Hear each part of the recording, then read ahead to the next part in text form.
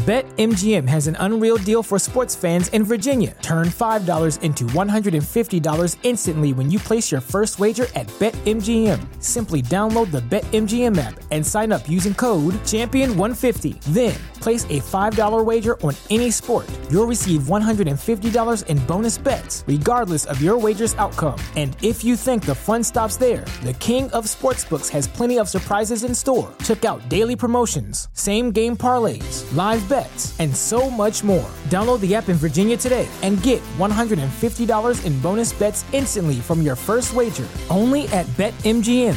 BetMGM and GameSense remind you to play responsibly. See BetMGM.com for terms. 21 plus only. Virginia only. New customer offer. Subject to eligibility requirements. Rewards are non-withdrawable bonus bets that expire in 7 days. Please gamble responsibly. Gambling problem? Call 1-800-GAMBLER. Promotional offer not available in Washington, D.C. Say goodbye to your credit card rewards. Greedy corporate mega stores, led by Walmart and Target, are pushing for a law in Congress to take away your hard-earned cash back and travel points to line their pockets. The Durbin-Marshall credit card bill would enact harmful credit card routing mandates that would end credit card rewards as we know it. If you love your credit card rewards, tell your lawmakers, hands off my rewards. Tell them to oppose the Durbin-Marshall credit card bill. Okay, motherfucker! What are you looking at, sir? I'm looking at you, miss. Run that, baby.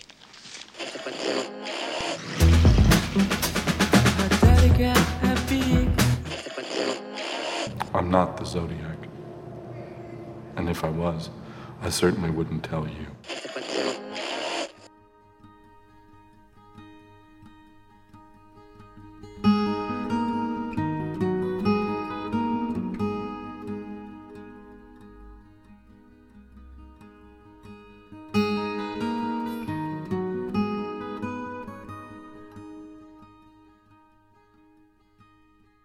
Ladies and gentlemen, welcome back to The Decade Project, the One Heat Minute Productions Patreon exclusive podcast. I am, of course, your host, Blake Howard. Thank you so much for all of your support. This is where we go back exactly 10 years. It's going to be something that we keep doing, but right now, because we're in 2023, we're back in 2013 talking about a movie that this one is a funny one because it actually bridges the 2012-2013 gap, but I don't think actually any human being other than people in like international film festivals might have seen this bad boy in 2012, which is when it has this weird squirrely release date. It actually did hit theaters and major release in 2013. So I'm allowing the exception for the excuse to A, talk to my guest, but B, talk about the filmmakers and the stars of this movie. It is, of course, the kind of harrowing personal drama from Thomas Vinterberg and Mads Mikkelsen, The Hunt from 2013.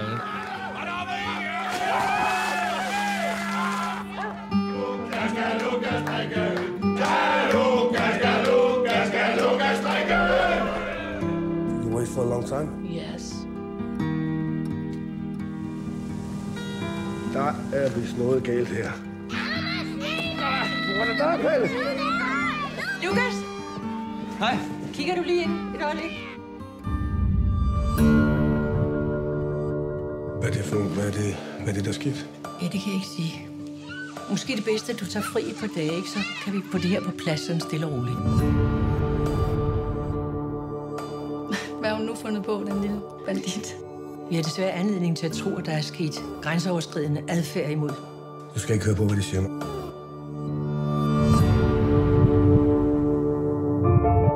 Jeg kender min lille pige, og hun lyver ikke. Så hvorfor skulle hun lyve nu? Hvad laver I her? Hvad sker der? Hjem igen, Lukas. Du kan ikke få noget her. Jeg har ret til at købe ind her. Jeg kan godt gå og se. Det er min bedste vens datter, det ved du godt, ikke? Jeg tror på børnene, Lukas. Det har jeg altid gjort.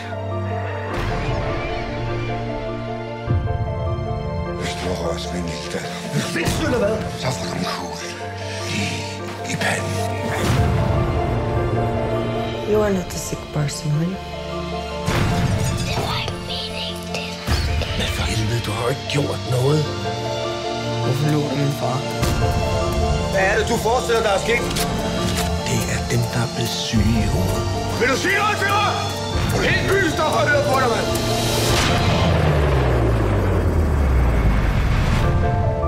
guest, I really love because in this game, all we have is who we are. And his takes, while I agree and disagree with him in equal measure, are spicy, and he has integrity, and he litigates the living daylights out of them. And for that, I love him.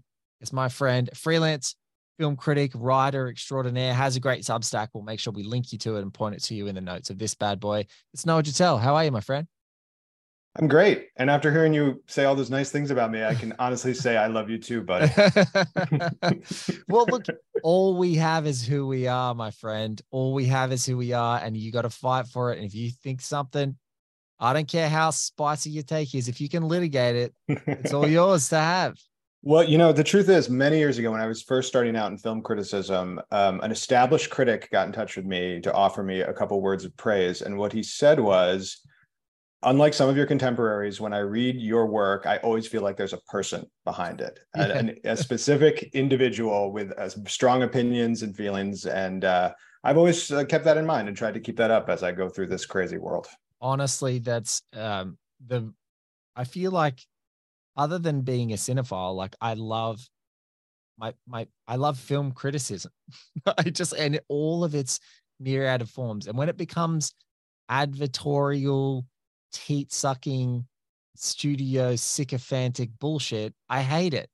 And when it's really rich and I can hear the voices, my favorite living film critic is Manola Dargis. On a very short list after that are people like Walter Chaw, Sean Burns, my dear friend Katie Walsh, Justin Chang, you name them. There's like fantastic film critics out there and writers. And I just love diving into their voices. And sometimes, again, as I said, I wildly disagree with lots of people, but I think so many people want to draw lines and put barriers between themselves. Very interestingly, on the topic we're going to be talking about today, but people want to put barriers up between themselves. And I just don't take anything personally, because I don't know if it's like, maybe it's more because like the mates that you hang out with, like in Australia, and sometimes I share this stuff when I talk about me, is my friends don't listen to all of my podcasts. I mean, my dearest friend, Maria, she's heroic that she like supported and loves a lot of the stuff I do. She'll listen in and jump in and out when certain things interest her. But like my mates who I go to the pub with and watch sport, they don't know what I do. They don't know what I do, Noah. They don't care.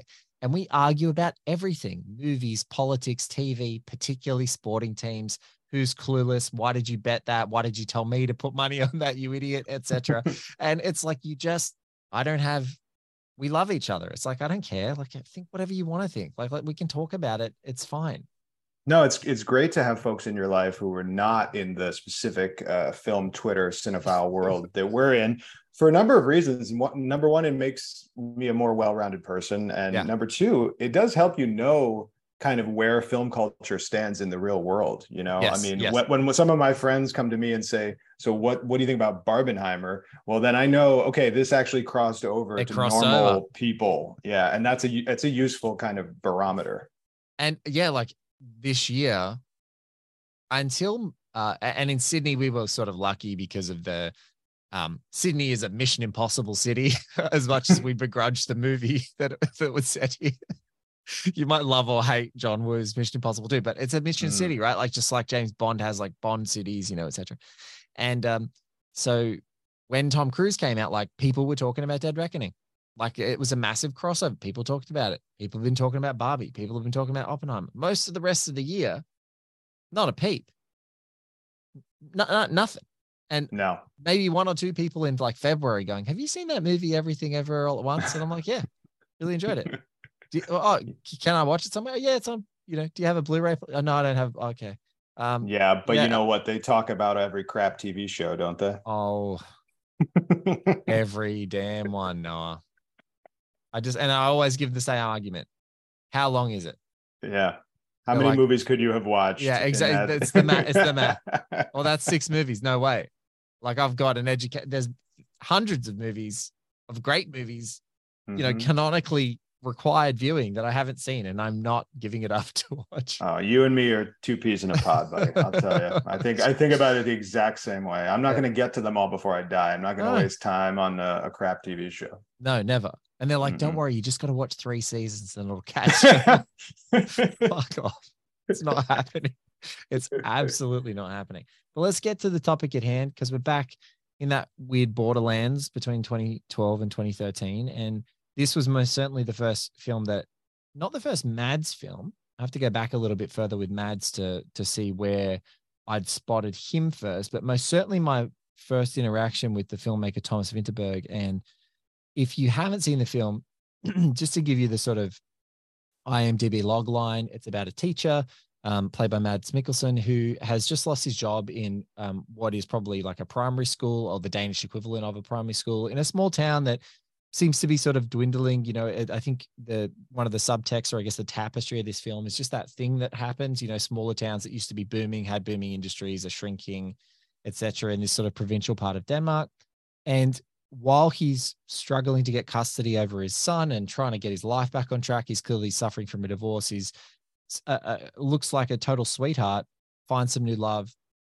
He's one of his students, a young girl, is exposed to some pretty dark sort of like pornography from a teenage brother, has a moment where her small and underdeveloped brain like mixes and muddles things, and then she says something that makes one of his colleagues suspicious, and then rather than, and obviously in the impossible circumstance of a young person like that saying that something happened to me, of course the town reacts as it should and as you would hope, which is that out of protection, and he becomes vilified in the town in a situation that he can't really defend himself, and it changes every relationship, friendship, work relationship. And he sort of goes through this incredible ordeal, and the family and his friends and the entire community channel it and go through it with him. And at the time I remember, and really overall, when you have a look back at some of the criticism, I was doing some research in the last couple of weeks as we were doing it, checking out a bunch of old reviews. They were really moved. I think the things that really resonated at the time was that it was this searing psychological drama, but every character felt really deeply human. It didn't feel like archetypes or caricatures or doing things for the way that we're doing it. The conflict was like a rot through the town. And I think all of that still really plays. When did you see this, Noah? I think I saw it right around the time it came out. Maybe not in the theater, but probably shortly thereafter. Yeah. I was just getting it. I think it had a run in Australia in indie cinemas at the time. So, and I would imagine in the States, it probably had something similar. Yeah, I think so. And I was just getting into film criticism at the time when it came out. So I wasn't too familiar with Mads Mikkelsen. I think I'd seen him in Casino Royale probably, and Yeah. maybe that was it. But I already thought of him, maybe just from that film, or maybe I knew his reputation as like, you know, a guy who played somewhat creepy guys. Yeah. And because Hannibal came out the same year. I think it started the same year, which I didn't watch because it's a TV show. But that one I did watch only because I love Mads Mikkelsen. I was like, I'm going to give this a watch because it's Mads, and I'm right in. Are you glad you did? Oh my God. Yeah. Okay. So not all TV is like this. And I know that if you've got to do the currency, it's super hard, but I think in multiple years in a row, if we just fast forward to now, in 2020, so I saw, I think, another round I saw in like 2020, and I think his next film, Riders of Justice, I saw in 2021. He made a few movies in that period. And I genuinely think that Thomas Vinterberg's Another Round, which we'll talk about a little bit later, is a stone cold masterpiece and absolutely eviscerates me. And it was especially at a time in my life when I was transitioning from one corporate job. I was getting into teaching as well as film criticism, etc. And then I watched Riders of Justice, and I thought it was, again, one of these kind of Nordic movies that has these has pulpy pop elements in it, but has these deep, like absolutely cavernous portrayals of people that have got trauma, and just like really realistic, and the characters you just are memorable and funny and rich and multi-layered. And so I remember, like, if you said what are my favorite two movies of 2020 and 2021, they'd both star Mads Mikkelsen. So that's where I'm like, wow, he's my guy. Like, so that was the only reason why I sometimes take a dalliance. I'm like, if it's one of my guys, I will dip in. Well, it's good to know. And if you were a normal person, and you recommended Hannibal to me, I would say, okay, I'll go check it out. But I'm not going to lie to you. I probably still No, you won't. You won't. It's fine. Don't. You don't need to say that. But so I remember being really bowled over by The Hunt the first time I saw it. And, it is a gut wrenching film, I think, in a lot of ways, because, sorry, I don't know if you can hear my dog. She's awake and she's drinking water. I'm using a very good microphone, and the downside to that is you can hear every move my dog makes. But no, it's a gut-wrenching film, and I think it's one of those films that has such a powerful core idea that we can all very easily find our way into it. Yes. It sounds stupid, but when I watch The Hunt, my way into it is I've been the subject of a Twitter pile-on. Yes. And I know what it feels like to have everyone think you're one thing, taking something out of context, whatever it is, and no, that's not actually true. That's not what I am. And there's really no way for you to get out of it. Everything you do just sort of makes it worse. And that's exactly what this character goes through in the film. Yes. And I was just going to say, the further you lean in these circumstances, the worse that it gets. And this movie has every one of those impulses, like trying to reason, logic, like talking about where he is. It's making people doubt their own memories of things, and memory is in some instances deeply unreliable. And it's like people start remembering the story they're telling themselves as the memory, and it's that out of context. And then this movie just does it layer by layer by layer, and it just the whole time you're in this position. I think that's what's so great, at least from the way that it positions itself for its preliminary perspective, is that we at least know, the audience knows. I don't think there's ever a doubt for us. It's like, he didn't do this, but we get to see what happens, because it doesn't matter whether he did or whether he didn't do it or whatever context it was. It's just, this is now that it's there, this is what it is. So I will say that on this viewing, I had some mixed feelings about that choice, to be perfectly honest with you. Not necessarily that I wish Vinterberg had made us question whether he did it, but I do feel like the character of Lucas is purely a victim the entire time. Yes. And I didn't need them to question, did he do this? But I would not have minded if they had him question, maybe I shouldn't have been alone with her as much as I was. Yeah. Maybe I did get too close to this family. Or maybe even this is what I would do if something like this happened to me. I would think, am I being karmically punished for some other choices I've made in my life? Maybe with my ex-wife. The film doesn't really allow us to see his divorce and what happened with the custody of his kid through any perspective but his own. And again, he's the victim in all of that. And there were moments during this watch when I wished it had broadened its scope a little bit, or that simply he as a character had been a little more introspective about what was happening to him. Yeah, that's a good point. I hadn't thought of it like that, but it wouldn't have had to be a lot. Wouldn't have had to be too much. It could have just been with a confidant of like, I should never walk alone. And like, what's weird, and this is my own personal perspective, is like, and I know this might sound strange, but male teachers, one of the first things that a senior mentor male teacher will tell you is like, do not be alone in a room with a female student by yourself at any, even if you're doing tutoring, whatever, it's multiple students, you're never alone with, and if it's multiple female students, you're never alone. It's always a mix of boys and girls. It's just because, number one, from a safety perspective and reputational perspective and all that other stuff, there are some really disgusting people who find children attractive and would want to have their ego inflated and do all that disgusting thing. So, and the other thing is just like, it's just not done. It's not done. And so like in every instance, like there'd be a time where like a student would go, can I come and see you? And you're like, yeah, sure. Like come see me at the staff room, where my peers are.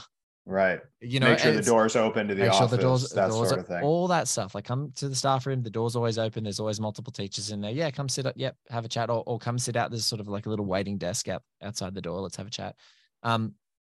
So this is a stupid question, but I wonder if in Europe, like, that kind of thing isn't as front and center in people's minds. I also wonder if even 10 years ago, that wasn't as front and center in people's minds as it is now.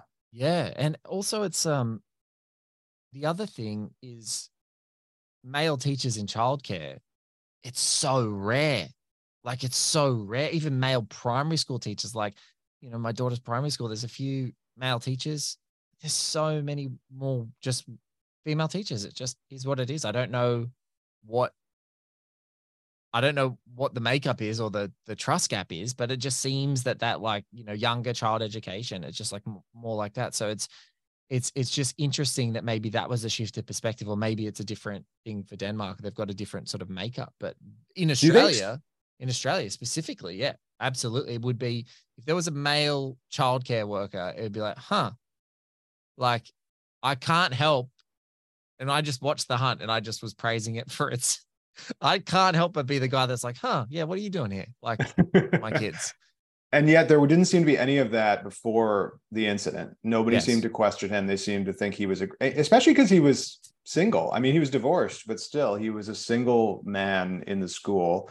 You know, and I guess he did have a little hesitance before walking the little girl to school and spending that alone time with her. But they also demonstrate that he was very close friends with her father. So it wasn't like she was just a normal kid. He was a friend of the family, which probably assuaged any concerns he would have had about being alone with her. And I think that's the line.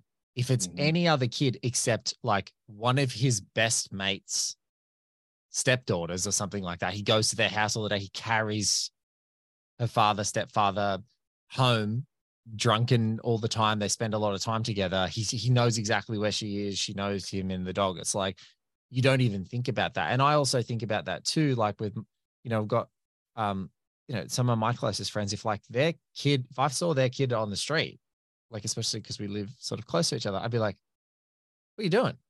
I wouldn't even hesitate. I'd call my wife and be like, I just found so-and-so.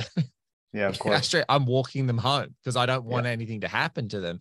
And so that's, I think, also that other moment of like, especially in that build up of like, you just wouldn't think, if it was a friend's kid, you wouldn't think twice. And that's consistent throughout the film. I think there aren't too many choices he makes that you really point out and say, that's the wrong choice. Yeah. You know, everything he does is at the very least understandable. And that's what makes it so gut-wrenching. I mean, there's no place where he really steps out of line. He has emotional reactions to things, sure, that maybe we're not the smartest in retrospect. Like getting his ass kicked in the supermarket, you know, just for fun, essentially. But there's not too many things he does. That scene kills me. It's brutal. That and a small town, he just like lets himself get beaten up, and then he has a visceral reaction where he goes and has to react because he's forcing himself not to react the whole time, and then it has to be something, and it's just like that's, I think, Vinterberg here with the unflinching gaze at real tactile, unembellished violence gets me, because in every movie we watch, we love it. Like, I've got a Mission Impossible Dead Reckoning poster behind me. I love it. Like, give me an explosion, give me a motorcycle, give me beautiful staged action, choreographed fight scenes. But there's something about when movies actually depict real violence in its very tactile way, very straight faced, not much mustard on it to give it any sort of enhancement. Just that you go, God, just someone throwing a can, it's gonna dent someone's skull. Like, that's enough. It's very powerful in the film because there's been such a long buildup to it. You know, yes. I mean, this is a film in which it feels violent almost the entire way through. You know, Mads Mikkelsen is a cauldron of controlled rage, I think, throughout the film. And he has these little moments when he kicks his girlfriend out of the house where it's like, well, that was actually like, that's a little much, you know, that's not cool.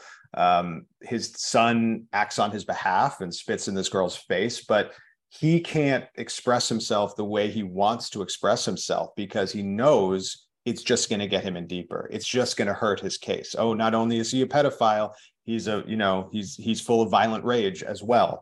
So when it does happen in those moments, it's it's done by Vinterberg very purposefully, I think, and for maximum impact. Yeah. And I think that's you touched on that great thing about, and I agree, there could definitely have been more space for introspection. But the one thing that I push back on for me is that when I know why his wife's not with him, like I feel like that I'm having an emotional reaction, and maybe there's some sense, regardless of the situation, that people go interior. You probably had this, in your work life, social life. Like I find that sometimes when there's hugely stressful situations, some people are really big. They get big. The higher the stress, the bigger it is.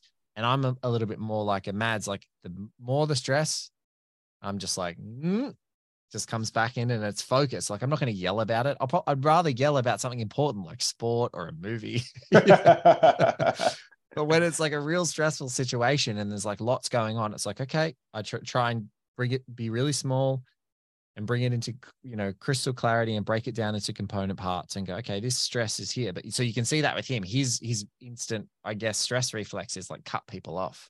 I see your point. Out.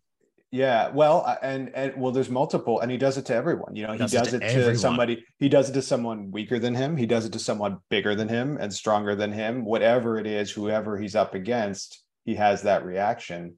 And I think it's there in the central metaphor of the film as well. The killing of these deer, this tribal ritual that they have. The violence is embedded. He seems like a nice, sweet guy in a lot of ways, but violence is in there, and it's in every man in this community. Yes. Yeah, that's spot on.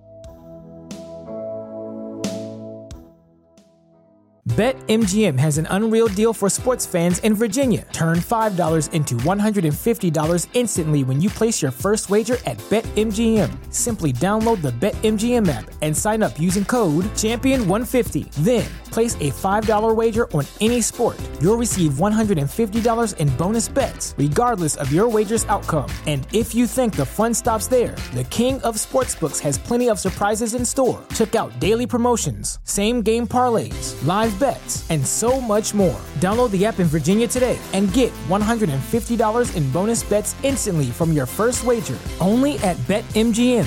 BetMGM and GameSense remind you to play responsibly. See BetMGM.com for terms. 21 plus only. Virginia only. New customer offer. Subject to eligibility requirements. Rewards are non-withdrawable bonus bets that expire in 7 days. Please gamble responsibly. Gambling problem? Call 1-800-GAMBLER. Promotional offer not available in Washington, D.C.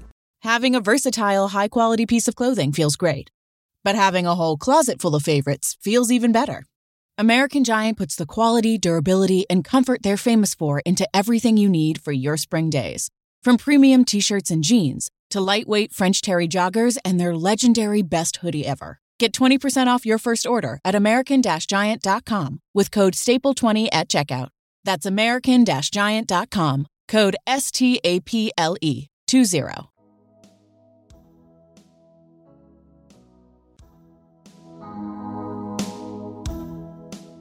So my first Mads, if we go back to the first time I saw him, he was right around this time, but I saw him, I think, in Pusher, and it would have been about 2000. Like, so he was then in Nicholas Winding Refn's The Pusher trilogy, but I think I saw him in Pusher.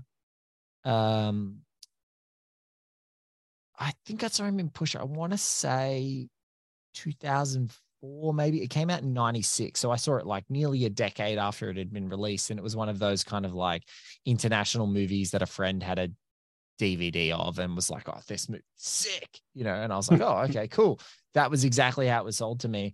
And then I didn't really see him until like, again, other random sort of Hollywood movies. He pops up in King Arthur from 2004. And then obviously massive, gigantic breakout is Casino Royale. And I think everyone saw him by then. And then he becomes, I guess, part of pop culture in a big way. And then he's still making a lot of international films, but then he starts to pop up in other things. So he, makes this, he's in Doctor Strange, he's in Star Wars, Rogue One, etc.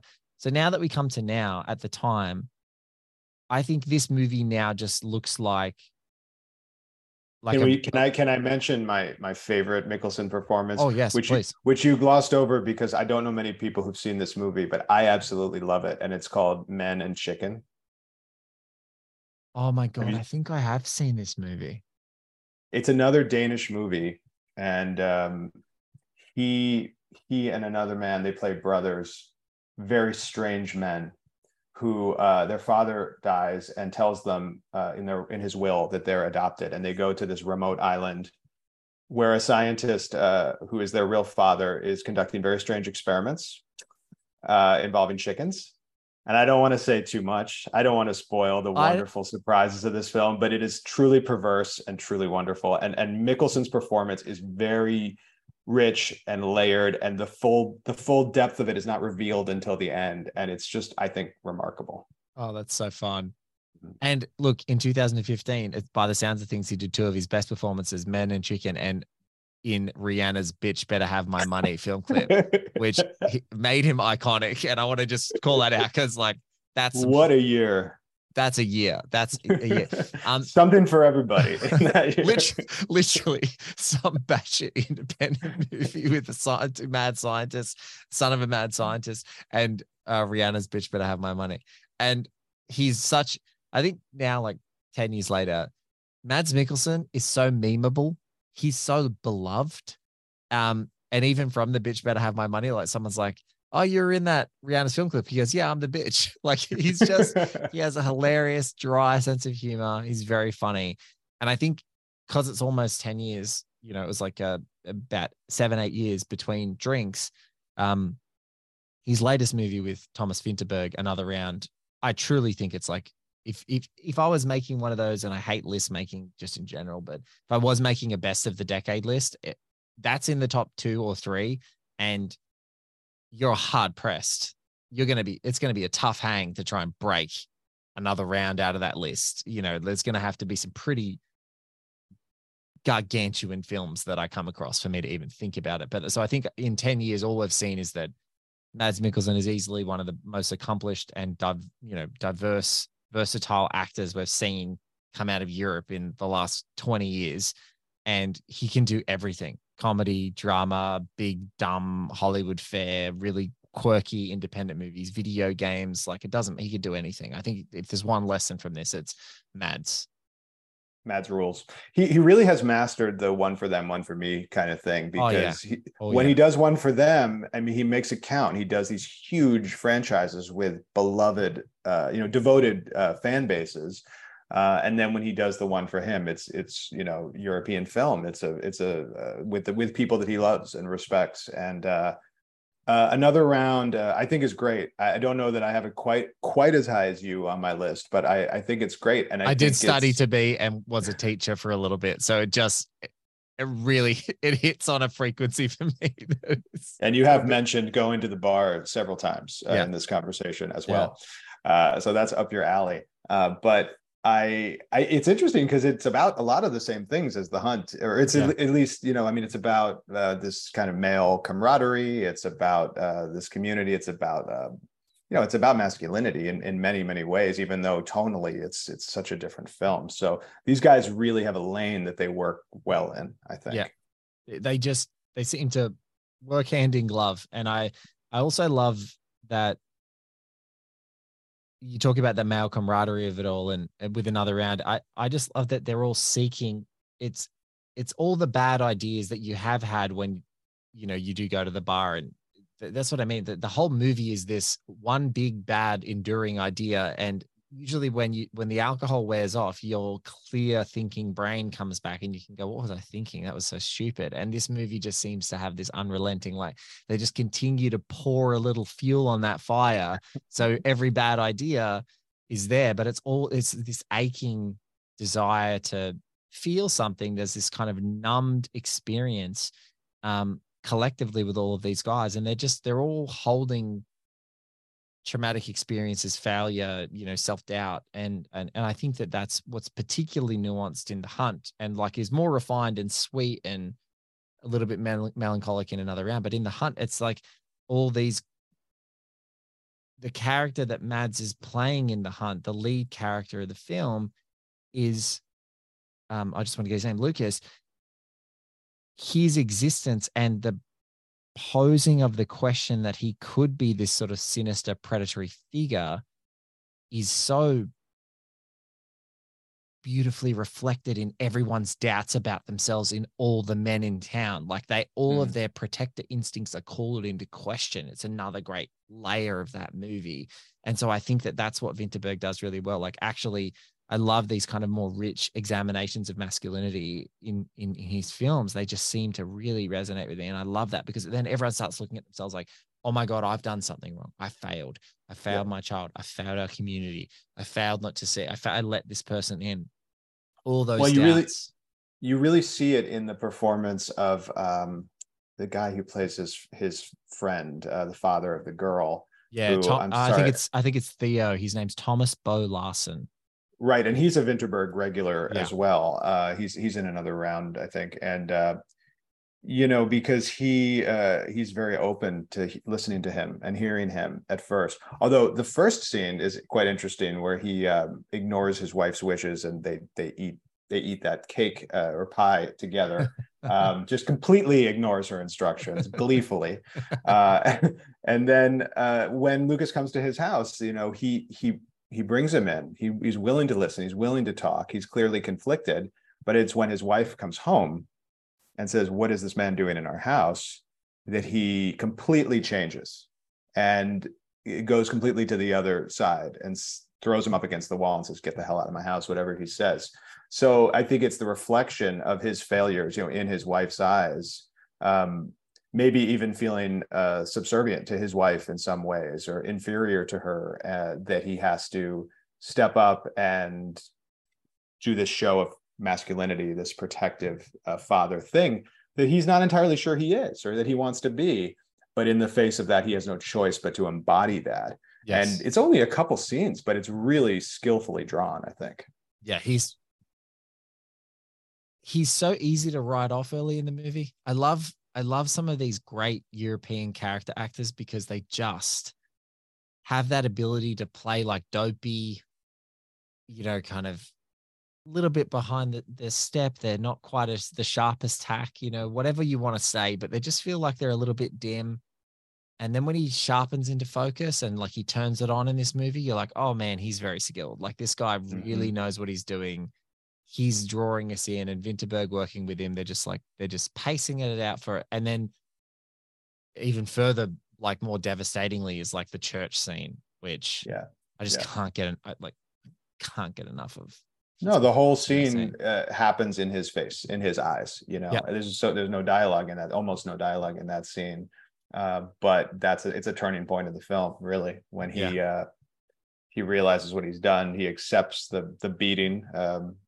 I like that in movies when I don't know, for some reason, when a character is getting slapped or hit and they know they deserve it, and they just let it happen. That's always a powerful moment in a movie. I remember, for some reason, in the Mel Gibson movie Ransom, when he thinks he's killed his daughter, and his wife just slaps him in the face, and he just sits there and takes it.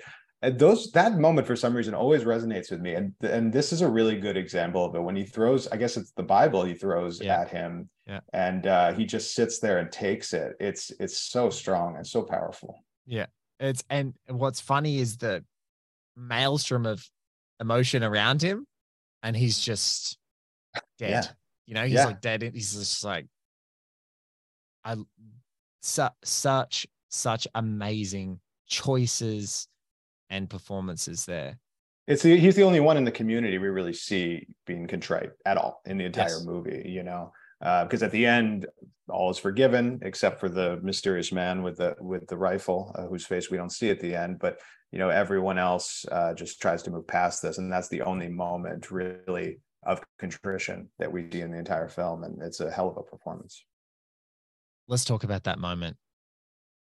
That moment I've never forgotten. I think if there's one moment in the whole of Hunt, is, despite all the violence, it's because I've never been able to place whether he sees a man there or what that means, or, and I'm down for any and all readings of it, right? Like, if you came to me and said it was a man, or if you came to me and said it was a vision, or whatever the case may be, like that ongoing sort of psychological persecution of that impact of that event, or it was like literal, it was someone taking a pot shot at him because, you know, they still harbor like a grudge and they feel like he was actually, you know, guilty of this, you know, horrendous act that he was accused of.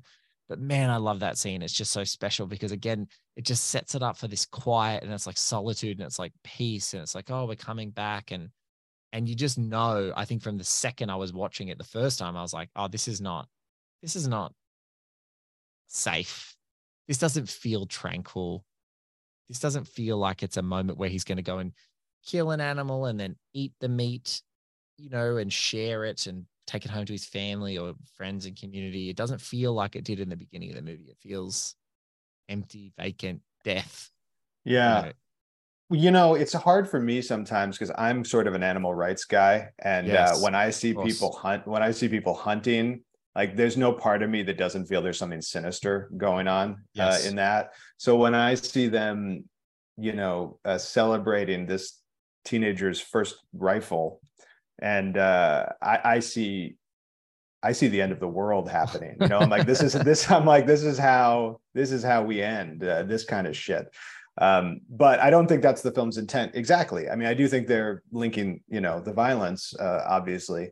I think I think that's not subtext. That's the text. It's like, oh, cool, more violence. More violence is what this community needs. I think that's a decent rating. Yeah, that's fair. But I also think the moment at the end, it's a testament to the film that any of those readings are valid at the end of the movie. They really are. The idea that it's all in his head and this man isn't even there, that's valid because we've been in his head the entire time, pretty much. The idea that somebody is actually still harboring a grudge is valid as well, because the movie has very skillfully demonstrated what a threat just this idea is to the whole community. So I think I just think it's a real testament. And it, you know, when a movie nails its final shot like that, and it makes you appreciate all that has come before, there's just nothing like it. That's what takes a movie from good to great in many cases. Yeah, the final shot where it's just all living in his face, and I think exactly his expression is the question mark. Was this real? Almost, and you're like, yeah, this is. I understand. I rewatching it again, preparing to talk to you. I was like, oh, I understand why this is one that maybe not many people would, because of just the log line subject matter. You would have less of an inclination to go back and revisit. But there's so much other stuff going on here about communities and about those experiences as you're talking about, these pylons and this stuff. It's so rare, honestly. When I see a pylon, and you've suffered one as you were talking about earlier, when I see a pylon with a man, I'm like, isn't this only reserved for women on Twitter? Like my friends who say the most banal opinion or just normal thing, and then they get piled on by a bunch of idiots. I'm like, they just had a take. It was not like so inoffensive. My best friend, Maria Lewis, is a great screenwriter and author. And I remember she wrote, genuinely, I'll try and send you the link. It's a fantastic criticism of Joaquin Phoenix's Joker, saying that he wasn't very good at doing makeup. It was a satire piece about he wasn't good at dyeing hair. I don't believe his hair color would be that good. His contouring is bad. It was purely farce, very fun read. If you're a girl who reads fashion blogs, my friend just literally lift and dropped all of the tropes of a fashion blog criticism of like a famous celebrity's makeup and hair and applied it to Joaquin Phoenix as the Joker. That is so sophisticated, far too sophisticated for Twitter. So when she shared it, the hate tweets, what? I was like, this is a joke.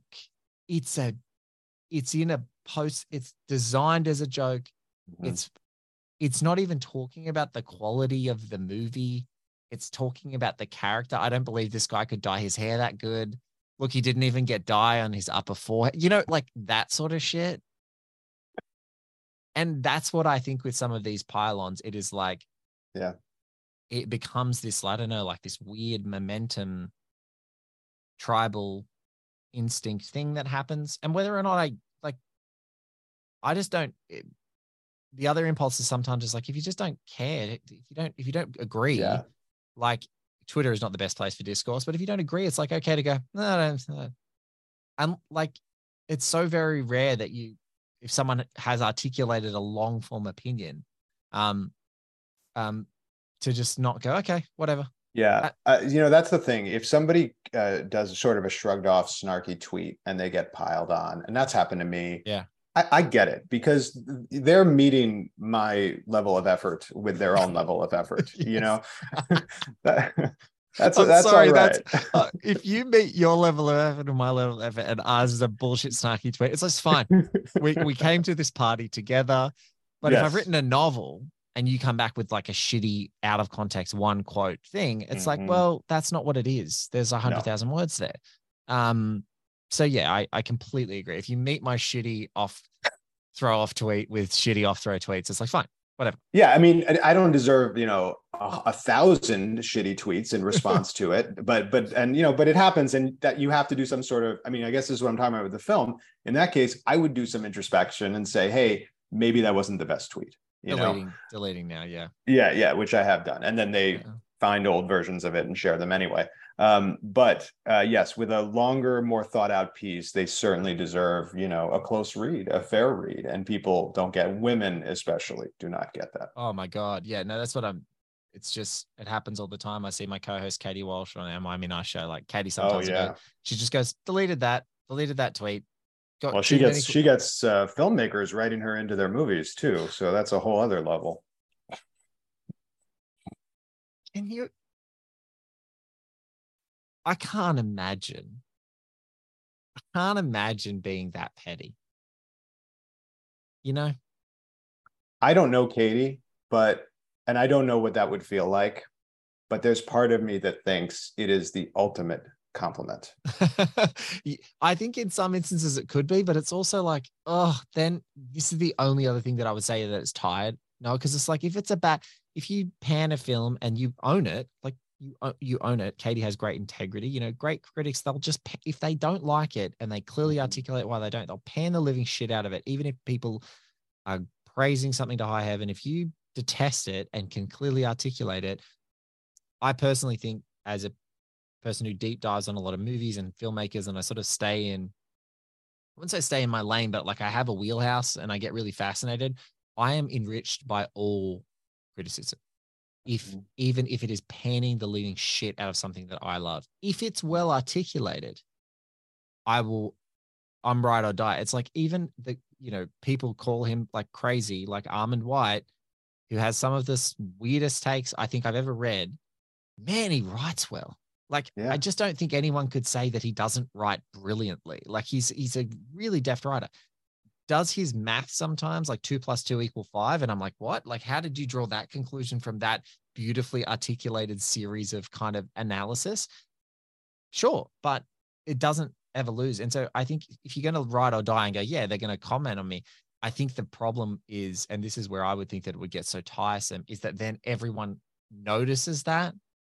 And then you've got to deal with people, other reviewers and critics reviewing that thing and then having an opinion about him mentioning that person in there. It's just like, then it becomes this like snake eating its tail, self-perpetuating cycle of like dialogue. And you're like, I didn't even like the guy's last movie. I don't care. I don't care. I don't care. I want to move on. I want to go watch Miami Vice again. Bless her heart. But yeah, it's one of those things that's what it must be tough. It's tough. I mean, and I don't know what it feels like to have my work seriously reviewed, seriously picked apart. And it must not feel good. But, I've spoken with some creators privately about the role of critics, and had some very constructive conversations with them. But they never seem to get the benefit. They never seem to remember, hey, you've had a moment in your career where critics have lifted you up as well. And I wish they would, because that's the whole thing. The whole thing is that we call it like it is, and you are elevated by that, and you get diminished by that sometimes too. But the good stuff never seems to stick with them as much as the bad stuff does. Maybe that's human nature. Yeah, I think it is. And I think it's kind of, it's a hard thing because of the whole, like with the globalization of media and stuff like that, it's hard to realize the profound impact that certain criticism in certain channels used to have. And still some to a certain extent still does. And I think that, in some of the, freelancing that you do for some of those bigger publications, if you write something really glowing about a film, it can get a lot of eyes on it and people have big audiences and,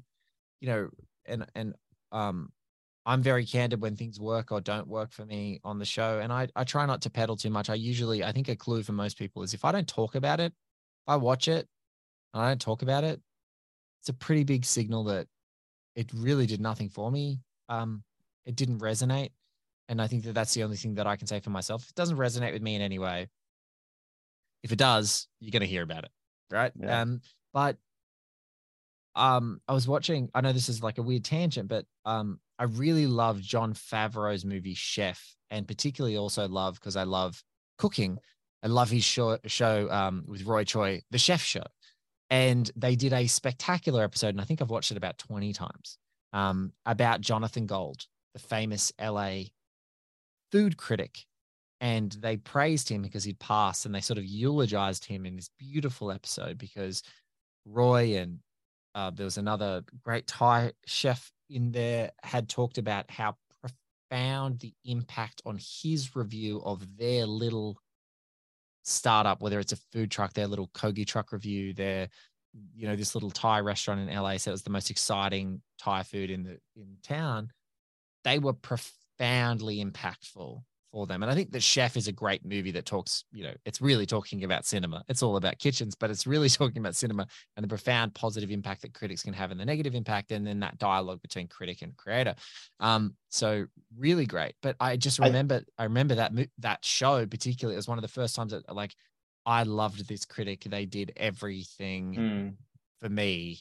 And I'm so grateful that they gave me that opportunity and that platform. And then that my life changed. Yeah. You don't hear it much. I guess when Roger Ebert died, we heard from a number of filmmakers, Ramin Barani, people like that, whose careers really were helped by his championing of them. But there aren't that many critics who have that kind of power. Fewer than ever, I think. Just because, yeah.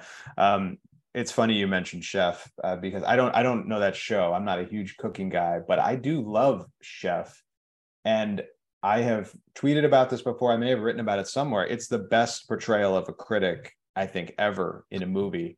Yes. Because it starts out, you think he's just an asshole because you're on Favreau's side.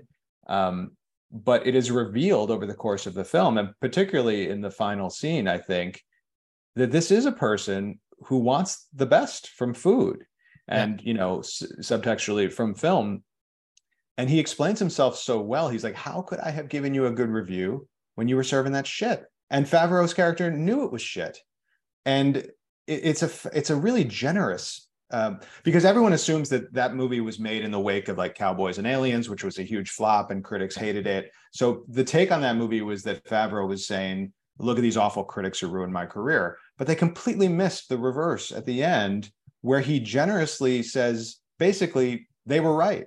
The movie was crap, and I'm better for having heard that. And the whole movie is an acceptance of they were right. Like, I feel like the chorus, some critics are better than others, but the chorus was that these movies were not to the standard that like people were championing me, like when Made and, Swingers and all this stuff in his early career, that he's gliding up, and then he does Iron Man, which is, fantastic piece of pop entertainment. It's awesome. And so watching him go to that and then having the drop off, and then he's like, to reorient himself, went back, made a deeply personal movie, called in favors with the most expensive movie star in the world, who's just a buddy who like walks on set for a day. Don't pay me, it's fine. And like has this amazing cast. Oliver Platt, I think the best, if we can have a hero, I love him. He's amazing. But yeah, I think that's you know, that's that story. That's the flip, if you like, Yeah. on that. But yeah, look, it's it's really small. Like in Australia, we used to have a movie show, like our kind of version of Siskel and Ebert, with David and Margaret. And Margaret was a former film producer. She wasn't a traditional film critic when she started. Now she's absolutely like one of our icons in film criticism. And they had their TV show. Margaret was more like sort of like a pixie and really funny and great and enjoyed performances. And David was like a really stuffed shirt, really, not a very kind of didn't like genre cinema, more of an art cinema guy, etc. Like very stuffy, very rarely. And they just argue. They had that great Siskel and Ebert energy of like, they just argue with each other and their two personalities are so different. It was wonderful. But like since then, there's like no single film critic in this country that could hold a candle to either of them. Yeah. There's more critics than ever, and they seem to have less power than ever. Yeah. I don't know what the solution is, and I know it's a hot topic with that piece in The Guardian the other day. I know there's strong reason to have more critics than we used to, but definitely something has been lost along the way, I think. Yeah. I have always thought, and particularly in the context, I don't know if I've ever talked about this on a podcast, but we had their show at the movies, or the movie show. It had a couple of iterations in this country, and they finished it because they didn't want to do it anymore. And I personally think that was the stupidest fucking idea that they could have done. They should have done what RogerEbert.com did, which I deeply respect, because it was Roger's site with and as his profile was immense and he was no longer writing, or doing the show, and he was writing more and more. It's like they curated into this great cohort, very diverse, awesome cohort of people that write about a whole bunch of different kinds of topics and things like that. And he kind of, at least for a time there, had his fingerprints on mentoring those key people who he'd sort of anointed as the key critics on the side. And I've always thought, and both of those critics in Australia are alive, I've always thought like they should have had that show forever. And if they didn't want to do it every week, then they should have subbed in new voices, new critics, and it just could have kept going. It rated the freaking pants off. They still would have been the most powerful film critic entity there. Had some more reporters, had some other things, done little breakout podcasts. They could have had an industry in and of themselves on a major show, and then a platform for people to write, and they could have curated and been like senior editors. And then if they eventually wanted to retire, they could have like come on for the 2 or 3 shows a year or whatever the case may be, but they're still working. And I'm just like, this just seems really dumb and short-sighted. It's cool that they stepped away, but you left a vacuum in a platform that you could have helped to anoint the next generation. When was that they stepped away from it, just out of curiosity? It was about 4 or 5 years ago. Yeah. Yeah. I mean, at that time we knew things weren't going well, and that the power that comes with their brand would be hard to recreate. So it's a shame that they let that go. It's a shame. I wish, there's only, I just think, man, you could have just had them and then introduced different kinds of critics. It would have been great. Well, I'm sorry, but Blake, you're carrying the load now. I mean, you're the one doing it down there. Well, yeah, look, the other thing that I am kind of lucky with Noah is that in the orchestra of film criticism that seems to grow, but like in the orchestra of film criticism in the world, I know exactly where I am. I'm up the back, just hammering away, probably on a recorder, maybe a triangle, maybe some cymbals. But that's where I know exactly where I am in the orchestra. But that's one thing that I'm particularly passionate about is like, you're never going to hear me love a movie because I feel like I need to stay in people's good graces. It's just never going to happen. And if they canceled me on every list and said, we're never inviting you to a screening again, I'd go, congratulations, you can't cancel my bank account because I can go and buy for every movie I want to go and see. I want to go to the theater and see it myself, whatever the case may be. And so like, I think that that's another thing when you first start out, you don't want to upset people because they're giving you access. And I think that creates a really bad behavior because sometimes you feel like you can't be honest or you can't be candid.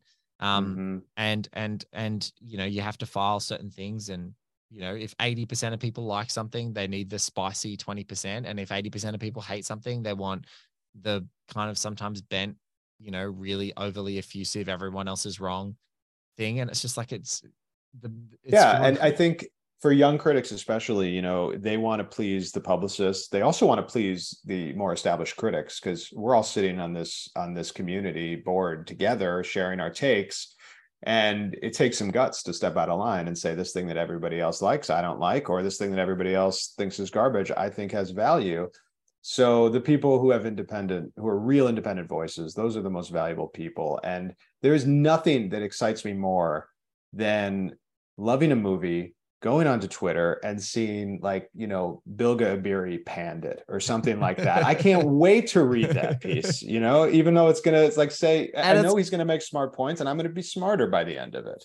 It's the same with me. It's like, I'll see a Jerry Butler movie on Amazon Prime. And I'm always like, Jerry is like, Katie loves Jerry. Bilge loves Jerry. I'm like, what did Bilge say? And I could think, Noah, that like, it didn't even keep me occupied while I'm ironing, you know? and then I go find Bilge and he's like, yes, amazing. And I'm like, fucking love you, Bilge. Yes, I'm going to read the shit out of this. I can't wait.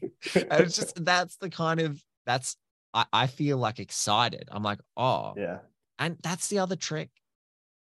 Your favorite film critics in the world, what was so cool about them when there were less of us is that you knew if they just hated an actor or they didn't jive with the filmmaker, so that sometimes they'd be like, I don't jive with this, right? I don't jive with his thing. And they would try and be very eloquently unpack the ways that doesn't jive with them.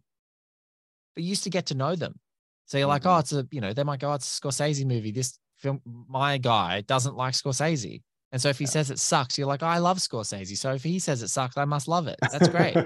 Yeah, or even in entire genres, you know. Yeah. I mean, Ebert was quite famously, like, he didn't get raunchy comedies, like, at all. Many that are classics today, he panned them. And I still tell people that when people talk about Rotten Tomatoes, I say, you know, forget Rotten Tomatoes, just learn a critic who learn a critic. Like, you can like them or dislike them, but learn a critic. The truth is, it's hard. It's hard to even like pick one out because there's so many of us right now. So I do sympathize that that's harder to do than it used to be. Yeah, but once you find someone that you jive with, you know, and you feel aligned with them on most things, then I would encourage, lean into the ones where you don't. Yeah, definitely. Lean into those. They're good. That's good area, because it's like, where am I growing? Where can I grow? Like, I personally, this is why I love talking to people like you, and this is why I do my show, and I'm so passionate about having so many different voices on the show who have so many wildly different opinions, is because I want to be enriched by new perspectives. And that's how I feel like I get better at what I do, is because I can try and adopt it, or like be enriched by a new read. Like, I'm like, oh, that's a good, oh, I like that. I like that read that I never heard before. But yeah, look, thank you for turning this great topic of chat about The Hunt into like actually the overarching thematic sort of concerns of the movie. I think what we've learned is that this movie's application as like a fable, you know, it was a very specific, hyper-specific thing. But now when you read it, it's like, it makes you want to talk about this stuff. It makes you want to talk about us and culture and the way that this happens. And like all these straight-faced people, you know, patting themselves on the back for being so loving of like Lizzo recently, are like, what does it say about us that we supported Lizzo? It's like, you didn't know that she was doing that shit. Right. You didn't know. Like, what are you going to do? You're like, okay, you can't cancel liking a person for how they posture. Maybe just question when someone's posturing a certain way that they might not be the nicest person you've ever met. It's like, so stupid. I'm like, are we adults? I saw a really serious journalist on a podcast talking about the other day. I was like, why are you talking about this? You're so much smarter than this conversation. Don't waste your time. So I think what I want to thank you is perfect person to talk about this perfect topic with, because I think that what we've learned is Mads rules. Vinterberg makes really great movies about masculinity and community, and that this is definitely worth a rewatch, and that this movie is now like a cultural fable in 2023 in a way that it probably never would be appreciated at the time. Absolutely. And I'm glad this conversation went where it did, because I was afraid we were going to end up talking about Woody Allen. And this is way better than that. Good. I was not going there. There's enough material on Woody Allen that we don't need to go there. Noah, thank you so much. I'll make sure I point everyone out to your Substack. And I think we maybe have one more of these in us before the year's out, because you're working on a book right now. Do you want to just give that a shout out so that we can line up our next chat? Yeah, that'd be great. I've turned in this book. It's coming out next year. It's about baseball cinema. Really I love baseball. I love baseball movies. And this is an attempt to take the genre seriously, and hopefully appeal to people beyond just people who love movies, but, people who love baseball and maybe haven't thought that critically about films the way that we do. And it's coming out next spring at some point. And in the meantime, there is a 2013 film, a very good baseball film called 42, that I guess you and I are going to discuss later this year. Yes, let's do that. Awesome. I can't wait. And that I talk about something that cuts through. In Australia, we are extremely envious of the ability for American cinema to have a baseball genre, because we don't have I always talk about, we've got our biggest sports in the country, cricket and probably rugby league. The two of the biggest, just for a population, we're a weird regional country. There's certain sports that are more popular in parts of the country than others. But we're like, where's our Bull Durham, for cricket? Yeah. Where's our X? Insert whatever great, amazing baseball movie for a cricket. Where's our version of that? And there feels like there's stories, and all of the stories we make are just these ghastly biopics with shit wigs and bad makeup and awful for cinematography. But no, I'm really looking forward to reading. There are some amazing baseball movies. And maybe Australia has one in them, because I did watch Australia in the World Baseball Classic this year. And I don't know if that would be a movie. They didn't get too far. But maybe next time, in a few years, they're going to do it again. So maybe that'll be Australia's shining baseball moment, worthy of being immortalized on screen. I would love that. I would love that. I would love if that actually could happen. But yeah, no, sports movies in general, but specifically baseball. Excited to read it. We'll wrap up now, but we'll definitely do 42, because one thing we have learned about that is the impact of Chadwick. The impact in 2023 and the long shadow cast. So still very relevant for us to talk about. But thank you so much, my man, for doing this. I really appreciate it. It was a great pleasure. Thanks, Blake.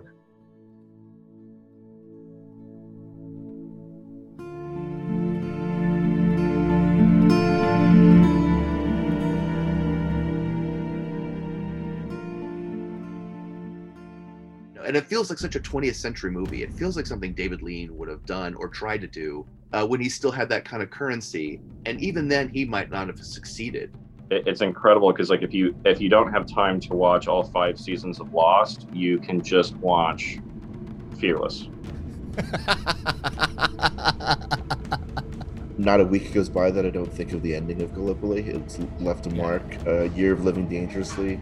And then something like Last Wave, even, that's so deeply embedded with the land and the story of the land, the story of place. I don't know that I'd seen very many movies at that point in my life that had such a down ending, and they had such a sort of strong sense of folklore attached to it as that, and something always so poetic and lyrical about Peter Weir's work. Gallipoli was the first movie that ever traumatized me, and I don't think I ever really recovered from it. And I'm still upset that they played it in school.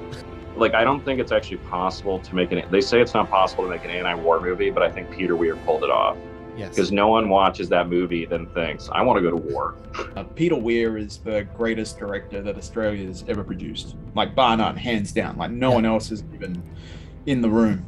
I think you have covered some really titanic filmmakers and some really titanic films so far, but I truly think what makes Peter Weir special and what makes you doing this one special is we don't talk about Peter Weir that way, and we should. Peter Weir is one of those guys who I don't get why he isn't a bigger name, why he isn't more in that rarefied air. Yes. Because I think film for film, he's one of our very best filmmakers. He has brought his A game repeatedly to many properties. There are films of his that I hold very dear. Fearless, The Mosquito Coast. I will fight somebody if they talk bad about The Mosquito Coast. Man, I love that movie. But in general, I just think he is a special filmmaker, a smart, lyrical, hallucinatory filmmaker. He's a very dreamy filmmaker, and I don't think he gets his due. Master and Commander is one of my all-time favorite movies.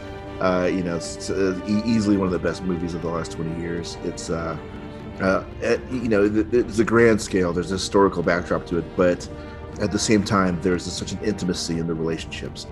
Which I think is not just a great film and one of the last great epics in the truest sense.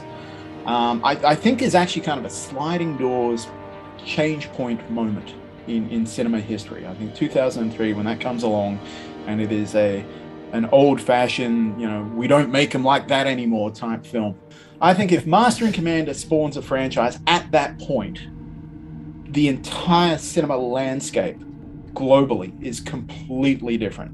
That's the movie that I wanted to see 10 of those, and I know they're big fans of Fast and Furious and everything, and God bless you, but Master and Commander should have been. It's one of those things. Again, I'm not a seafaring man, sir. But there is a sense of authenticity. There's a sense of really watching a genuine dedication to recreating history unfold on a big screen in front of you that can't help but inspire just genuine admiration and awe. If you're going to pick a film where he really brings every one of his skills to the table, it's Master and Commander. I think you picked the right one, man.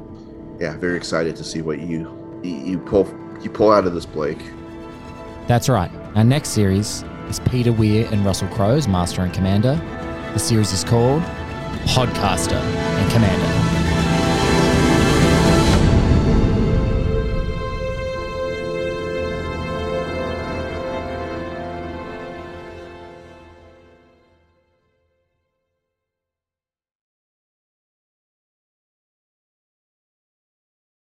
BetMGM has an unreal deal for sports fans in Virginia. Turn $5 into $150 instantly when you place your first wager at BetMGM. Simply download the BetMGM app and sign up using code Champion150. Then, place a $5 wager on any sport. You'll receive $150 in bonus bets, regardless of your wager's outcome. And if you think the fun stops there, the king of sportsbooks has plenty of surprises in store. Check out daily promotions, same-game parlays, live bets, and so much more. Download the app in Virginia today and get $150 in bonus bets instantly from your first wager. Only at BetMGM.